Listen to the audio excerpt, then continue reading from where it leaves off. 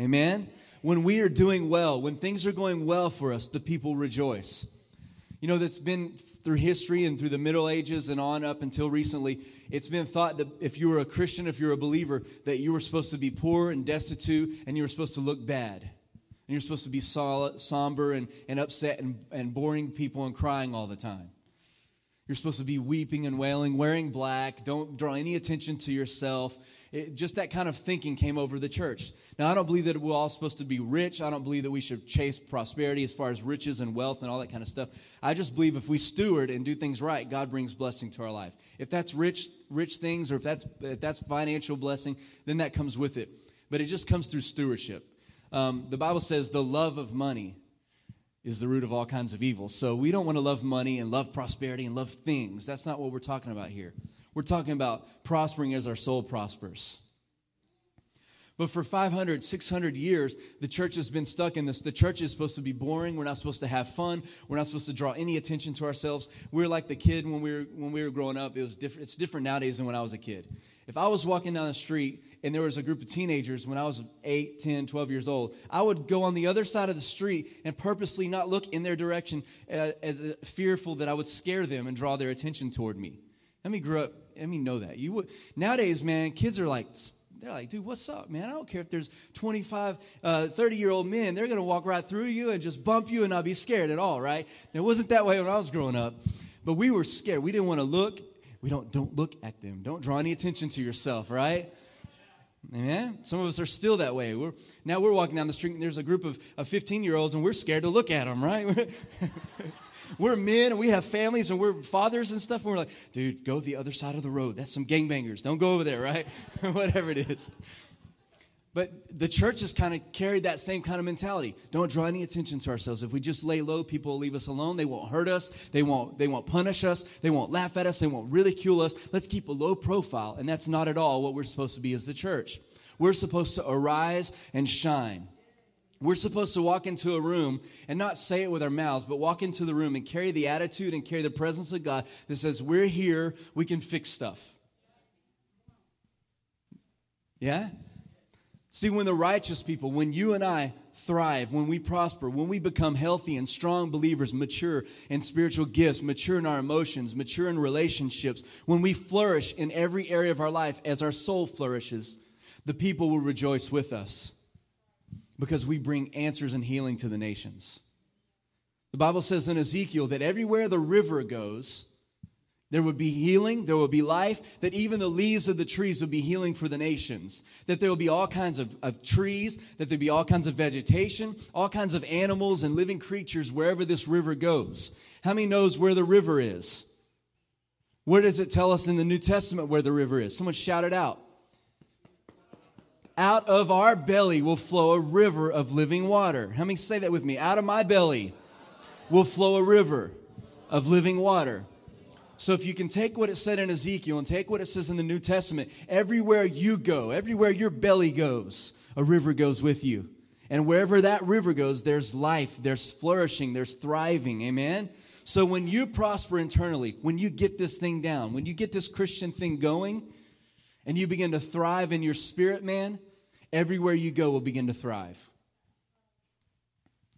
Do you believe that? Now, kingdom thinking says flourishing to the point of making others flourish. We don't want to get, go on to the next one. We don't want to get selfish when we think about prosperity, because this is generally what happens with prosperity. It becomes an inward thing. It becomes, I want to have wealth. I want to have riches. I don't want to ever be sick. I don't want anything bad to ever happen to me. I want to just have everything go well and be a bed of roses and everything be perfect. And we stop thinking about how it affects other people, and we only think about, how can I prosper more? How can I have more things? How can I do better than I'm doing right now? But kingdom thinking says that you're in a place of authority as a Christian on the earth. From that place of authority, it is now your duty, it is now your responsibility to flourish in a way that it causes other people to come alive and flourish. Amen? We teach this to our leadership, and you'll hear it the more we go through things and teach more leadership in the future. But the world has a triangle, and at the top of the triangle is the king or the president or the captain or the person with the most money at the top of the triangle. And the ones below them on the triangle are the servants, the ones that cause him to be more wealthy. We work longer hours so that our boss can go play golf or whatever it is, right? We work overtime so that our boss can take 2-hour lunches and buy drinks for everybody or whatever. We do all kinds of this so that the people on top can become wealthier and do better. Now, in the kingdom, it's totally flipped upside down. The ones that are in authority in the kingdom serve those that were supposed to be underneath them, but now are on top of them. The triangle's inverted. And the ones that have authority, which are believers, now serve the ones that are above them, that are supposed to be below them in the world system, but now they serve the ones that are above them to make their lives better. It's called honor. The kingdom is all about honor. The kingdom isn't about honoring yourself. One of my favorite lines from a movie is in Gladiator. How'd you know I'd ever quote this movie again? But when Maximus looks at the king, I can't think of his name now, it doesn't matter. When he looks at him, he says, the time for honoring yourself will soon come to an end. I'm like, that is the greatest line of the whole movie to me. The time for honoring yourself will soon come to an end. Prosperity in the world's sense is honoring yourself. What can you add to your life to cause you to have more value, to make yourself feel better about yourself, to increase who you are on the earth, your assets? What can you do to honor yourself? Kingdom honor is what can you do to honor other people and make them more wealthy. So as you prosper, as you thrive, as you flourish, the people rejoice. Why? Because the more wealth you attain, the more you pass it on to them. Freely you've received, freely give. How in the world can we heal a world that's broken from the church, that's broken away from God? We begin to flourish and come alive with kingdom thinking that says, I prosper so that you can prosper. I'm here to make your dreams come true. If you need to get on a higher shelf, I will bend over and let you step on my back to go higher, because it doesn't matter what happens to me. I'm here to honor and to serve you. This is what I'm talking about, arise, shine. When the righteous prosper, when the righteous thrive, when the righteous flourish, the city rejoices. People come alive around them. Why? Because we get it. What did Jesus say of himself? He said, I, the Son of Man, came down from heaven not to be served, but to serve, and to give my life as a ransom for many. He immediately introduced to them the upside-down triangle. The King of Kings, the Lord of Lords, tells them, I didn't come here to be at the top of this pyramid for you to serve me. I came to be at the bottom of the pyramid to make the kingdom a better place so that your family does better, and your family does better, and your family does better. This is what I mean by arise, shine. This is how we heal a community. This is how we change and transform society. We arise and shine with the mindset that the church is here to make other people do better. Amen? Go on to the next one. Now, I like this version, all right? Proverbs 29, verse 2, same scripture. The other one says, but when the righteous prosper. This one's the New King James Version. It says, when the righteous are in authority. Say the word authority. When the righteous are in authority, the people rejoice. But when a wicked man rules, the people groan. I want to hit that last part before I move on. Why do people groan when wicked men are in authority? Because they lord over people. Like I said before, you're here to help me look better in this company. You're here to make me rich, and I don't care if you get minimum wage. You're here, I don't care if you have good benefits or good insurance. It doesn't matter about you. What matters is that the top-end people and the executives in the company make money. That doesn't matter about all the people that make it work, all the worker ants. You're not important. That's why people groan when wicked people are in places of authority. But when righteous people are in a place of authority, people rejoice. The definition for authority is, if you go on to the next slide, it says the power to determine, adjudicate, or otherwise settle issues or dispute. Persuasive force. It means the power to make decisions. Say that. The power to make decisions. So when the righteous people, who are the righteous people? When we are in a place of authority, which means we can move heaven and earth, we can make decisions. Hello? You with me still? When we're in a place of authority, people rejoice. Amen? Go on to the next one. Kingdom authority is not lording over people or causing them to feel like servants, but it's creating a safe place where they thrive, where people thrive. In the kingdom of God, it's about creating a place where everyone can prosper in it. Everyone get that? Now, you and I as a church, we're transitioning to a new way of thinking, to a new place of authority. Which means that as we go into this new realms of authority, it may be your workplace, it may be your family situation, God's going to begin to unlock for you new places of authority. He's not unlocking that so that you can pour wealth into yourself or pour favor into yourself or pour honor upon yourself. He's giving you a place of authority so that you can be a channel so that other people can connect to the favor of heaven. Did you hear me? You're in a place of authority. You're in a place of favor, not just because you're a good person, not just because he thinks you're his favorite, although that's true about every one of you in this room. You're his favorite. I'm his favorite. You're his favorite. Right? It's not just because, I'm God's favorite. I have this great place. I got the front row parking space because I'm favored by God. Who cares, right? Maybe we really need to walk a little bit further, right? And save that for someone older, right? Or someone that can't walk very well. Or a mom with 6 kids, right? But I've got the favor of God.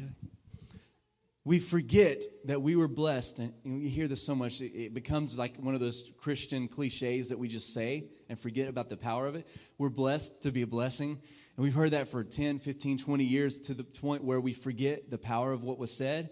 We are literally placed in places of authority to cause other people to have favor and be a channel for other people to have favor. I want to talk a minute about the difference between authority and power, all right? The definition of power is riding the wave of God. Say that with me. Riding the wave of God. For instance, Saul was not a prophet, correct? How many remember Saul in the Bible? He was the king of Israel. He was not a prophet of God, right? He was a king. Yet when the prophets came into the room, another spirit came upon him, and he began to prophesy with all the prophets, even though he wasn't a prophet. How many know that, right? Now, if you didn't before, you do now. You can raise your hand, right? Saul was not a prophet. He was a king. But when the other prophets showed up in the room, man, God's Spirit came upon him. He began to say things and prophesy and declare things that he had no idea that he could do this, right? Because he was riding the power of God in the moment. He was riding the wave. He didn't create the wave. He was riding the wave. Right now in this room, the wave of God could come in here and everyone in here could recognize it. Wow, that's the power of God. And you can begin to pray for your neighbor. You can begin to do things that you didn't know you could do because you're just surfing the wave of God, right? That's the power that we've known before. Now we're transitioning into the authority of God, all right? You can go on to the next one. The authority of God is different than just riding the wave. It's creating the wave with God. Hello? Say that with me. It's helping create the wave. So power is just, man, I recognize God's here. I'm not a prophet, but there's prophets here and I can prophesy now. That's the power of God. Now the authority is, now I'm helping God create the wave everywhere I go. Everyone get that?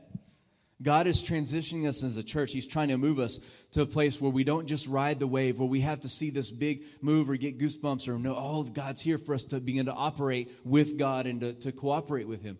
He wants us to come to the place where our heart beats with his heartbeat, where our mind is connected with his mind, where our spirit's connected with his spirit. And when we know he wants to do something, we're like, Lord, can I partner with you to create this wave in this place? Because to be honest with you, most places you go, you're not going to have the anointing of God when you walk into it. Your workplace seldom probably falls under the anointing, right? Our homes sometimes don't often fall under the anointing of God, like we would feel in a worship service. Am I telling the truth? That's because we're relying on the power of God rather than the authority that he's given us to create the waves. You have been given now a place of authority to create things that you couldn't do before. And with great power comes great responsibility. I know I'm cheesy. That's who I am. My wife tells me all the time, you're cheesy. I'm like, that's okay. You love me. If I didn't say those things, I would bog down up here. I would blow up. I have to be cheesy. But it's true. Now that we've been given this new level of authority, our responsibility now is not to just enjoy the favor of God, but to give it to other people. There's a story in the Old Testament of some lepers. And they were starving. They had nothing to eat, and they were dying. And they're like, man, let's at least go to the town. If they kill us, they kill us. But maybe we'll find some food there. At least one way or the other, we'll get some relief, right? We'll either get killed and put out of our misery, or we'll stumble upon food and favor, maybe. And they go to this place, and they found this town. There's no one there, and there's all kinds of food everywhere. And they're in a place of famine, all right? Let me give the background. There's a famine in the whole land. There's no bread. There's no food. It's literally a time of famine.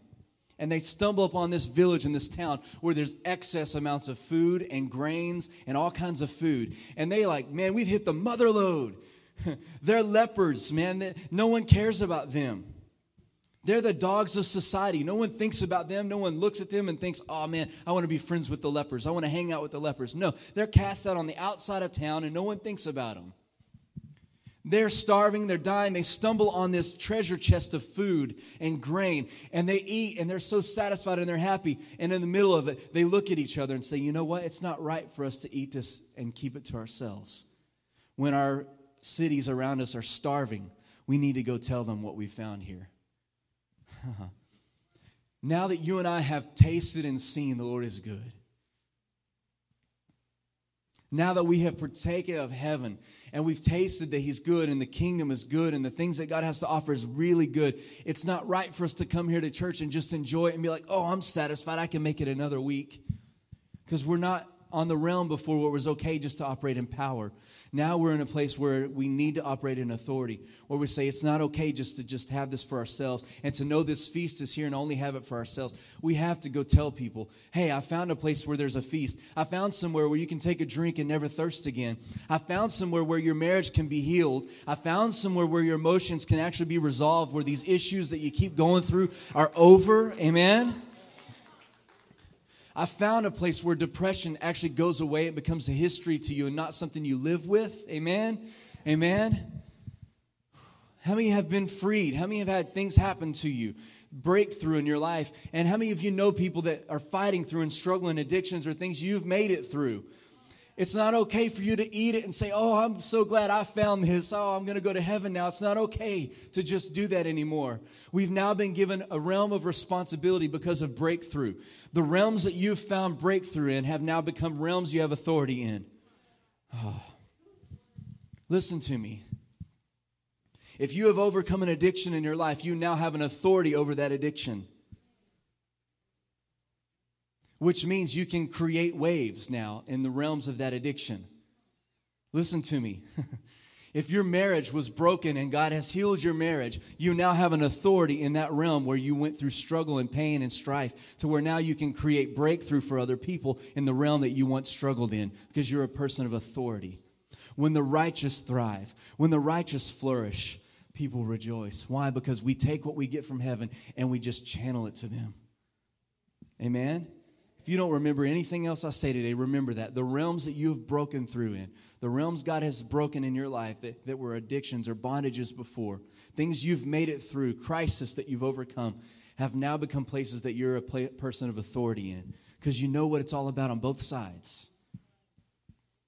You can mourn with people that are struggling in that area. You can have compassion on them because you're like, I know what it was like to be there. But let me tell you, I'm now in a place of authority where I can help you change that situation. I'm not the answer, but the answer lives inside of my belly. And everywhere I go, this river goes. And everywhere the river goes, there's life. And I want to just begin to bring life to you. Amen? That's what we're called to do as a church. The next scripture I want to read is Proverbs 11, verse 10. It says, when the righteous prosper, the city rejoices. Say that with me. When the righteous prosper, the city rejoices. Going to the next one. It's the same scripture, just another version of it. It says, by the blessing of the upright, the city is exalted. Say that with me. By the blessing of the upright, the city is exalted. Is that good stuff? How do we heal society? We get it. It has to click inside of us. Listen to me. We have to become healthy and whole. We have to flourish. We have to begin to thrive. Amen? His kindness and favor is what leads people to repentance. And now we have to create an avenue for the world to receive Him. They don't know how to get to Him. Amen? But as people of authority, we create a place. We create a highway where they can follow. You know, Isaiah talks about the highway of holiness. It says even fools will stumble and find themselves on this road and not fall off of it because of your holiness and your righteousness. It's a beautiful scripture. Isaiah 55, I believe, it talks about a highway being created, a highway of holiness. And basically, we taught something years ago at my church called the Go Vacuum. And what it meant was as you go and do the will of the Lord, it creates a vacuum behind you that sucks people into it and causes them to find their way. Amen? Say that, go vacuum. So as you go and do the will of the Lord, it just creates this avenue and creates this highway where people automatically can find their way to the throne because you're doing what you're called to do and you're creating an authority. You're creating a wave. Amen? Let's go to the next slide. A city is destroyed by wicked mouths. It says, by the blessing of the upright, a city is exalted, but it's overthrown by the mouth of the wicked. So the power of death is in the tongue, right? I'm going to talk about this side of it first. So how do we create death and destruction in our city? We gossip, we speak negatively, we judge, we curse. When we say, oh, they're getting what they deserve, that's judging. Or we complain, right? Going to the next one. But blessing comes from godly people and a city is exalted, right? The power to thrive is in the tongue. How many believe that, right? If we can cause death with our tongue, it says the power of life and death is in the tongue. So the way we can cause our city to be exalted is we can begin to prophetically speak over our city, prophetically speak over our marriage. If you're struggling in your marriage, you have to not say things that are negative talk. You can't do it. Listen to me. If there are issues in your marriage, don't always state the obvious. You never listen to me. You never hug me. You never spend quality time with me. You don't even understand what I'm saying. You never take time out for me. When's the last time we had date night? Those are really bad ways to solve the problem, right? This really... Hey, I have a Rolodex of these examples from my personal life. I'm just spitting them out as we go. You don't look at me the way you did when we first got married. You don't look like... No, I'm just playing. That's a total joke. That's not a real one. I just had to lighten the mood a little. That's true for all of us. Amen. Sometimes it's better to just shut up. Right? I used to live by this model when I first got married. If I dug a hole with Mandy, I just kept digging a hole. I was like, sooner or later, I'm going to come out on the other side. I'm just going to throw all up everything I have to say right now and get it all out at once and just throw the A-bomb on her and just blow everything up, and then it'll be okay. Let's get it over with at once, right? Wasn't the smartest way to deal with stuff, right? Through time and through years, you learn wisdom on how to deal with each other. And the way to do it is to not to say exactly what's always on your mind, right? When things are broken, when things aren't working well, you don't always have to talk about it being broken and not working well or not doing the right thing. Sometimes you need to come in the opposite spirit and begin to prophetically declare over what you want it to be. Begin to speak over your wife what you want your marriage to be. Begin to declare over your marriage. At the time we spend complaining, we should spend praying. Complaining is praying to the wrong God. It's faith in the inferior. Amen? And so I just use marriage because it's the easy one. But whenever we have something in our life that does not line up with the Word of God, don't speak negatively over that situation. If it's a relationship, if it's a friendship, if it's your job or a financial situation, don't always declare the obvious of what you see right now. The Bible says what we see is temporary. But what is unseen is eternal. And where are you and I supposed to be living right now? We're supposed to be living in an eternal place, in a heavenly perspective, where we don't see things as they are on earth, but we see them from heaven's perspective. So if your job's not doing well right now, if you're not making money, if you're not finding a job, don't always talk about it from that side of it. Begin to, God, show me what you see from where you are, because where I'm at doesn't look too good. Bring me where you are. Help me come up higher and see what you see. And when I see what you see, I'll begin to declare with my mouth what I see. Amen? That's how we change things. That's how we reverse atmospheres. That's how we break curses off of families and off of situations, is we begin to prophetically declare the favor of God. By the blessing of the upright, a city is exalted. The blessing, speaking blessings over a city is how is exalted. When righteous people speak blessings over things, it reverses the trend because we're now people of authority. Amen? What happens when a person that has no authority declares something that's supposed to be powerful and authoritative? Right? Nothing happens. There's nothing behind it. Your words bounce off me like ping pong balls. We used to say that back in the day. Your words bounce off me like ping. There's no weight behind it, right? But when you go into a new realm and you move into a new level of authority and not just moving with the wave of God, but helping create the wave, you transition into a new anointing. That's the authority of heaven. Now you're throwing bowling balls instead of ping pong balls. And there's something behind it. There's a force behind it. Amen? Say it with me one more time. By the blessing of the upright, a city is exalted. Say this one again as well. When the righteous thrive, people rejoice. See, godliness is really a good thing. I talked about this a few months back. But godly morality, being a moral people, it's really the best way to live. You'll live longer. You'll live healthier. It's just proven. Go through the Bible and study it.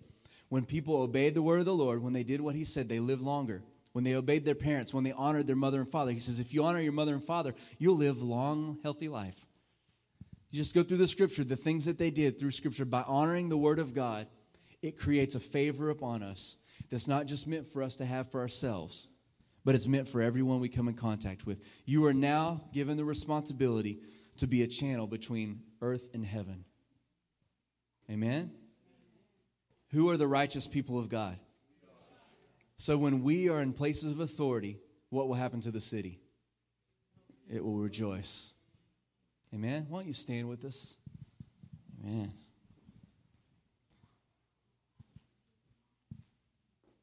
Thank you, Lord.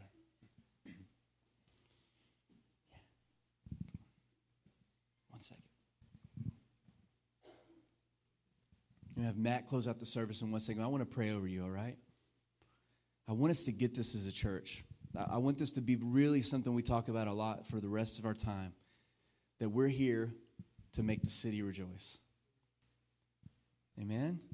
That the church is here to create a channel so that the people around us can experience the favor and the grace and the love of God that we now experience. Amen? Lord, I thank you for your word today. I thank you because I feel it's resonating right now in our hearts. And I feel it is creating room inside of us. We love your word, and I pray that not one of your words would fall to the ground today, or that would be choked out, or that the sun would come and kill it, or that they wouldn't have deep roots. But I pray that deep roots will be created right now from your word, that we would become a church that wants to transform society, that we want to see revival in our society, and that means where everyone prospers, where everyone thrives, where people come alive. Lord, I ask that you would just bless us as a church to be able to carry your presence, to be able to carry your word with us so that we become a living channel between heaven and earth, and we begin to be that river. Everywhere the river goes, there's life, and there's fruit, and there's healing, and there's emotional healing, and everything. God, I pray that will become who we are, and not just something we say, but I pray that it becomes our DNA. I pray it becomes our experience, not just our knowledge. In Jesus' name.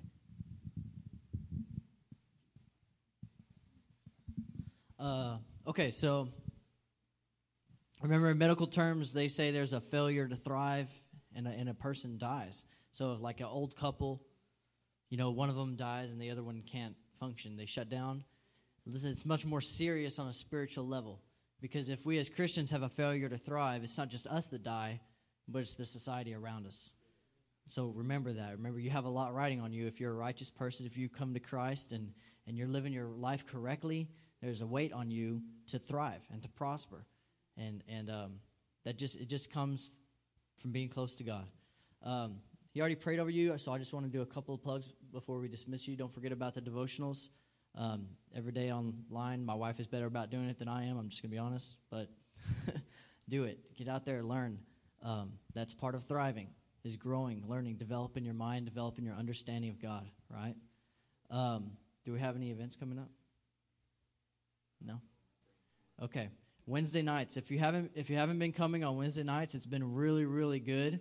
The last few weeks, I think everybody who's here has been really, really ministered to. It's like, I think we feel like we've gone to another level on Wednesday nights of just being ministered to. So if you haven't been coming on Wednesday nights, please come. And I promise you won't walk away disappointed. You'll be a better person walking out. You'll be more equipped for the week. And I think that's it. We love you guys. Have a good week, and we will see you next time.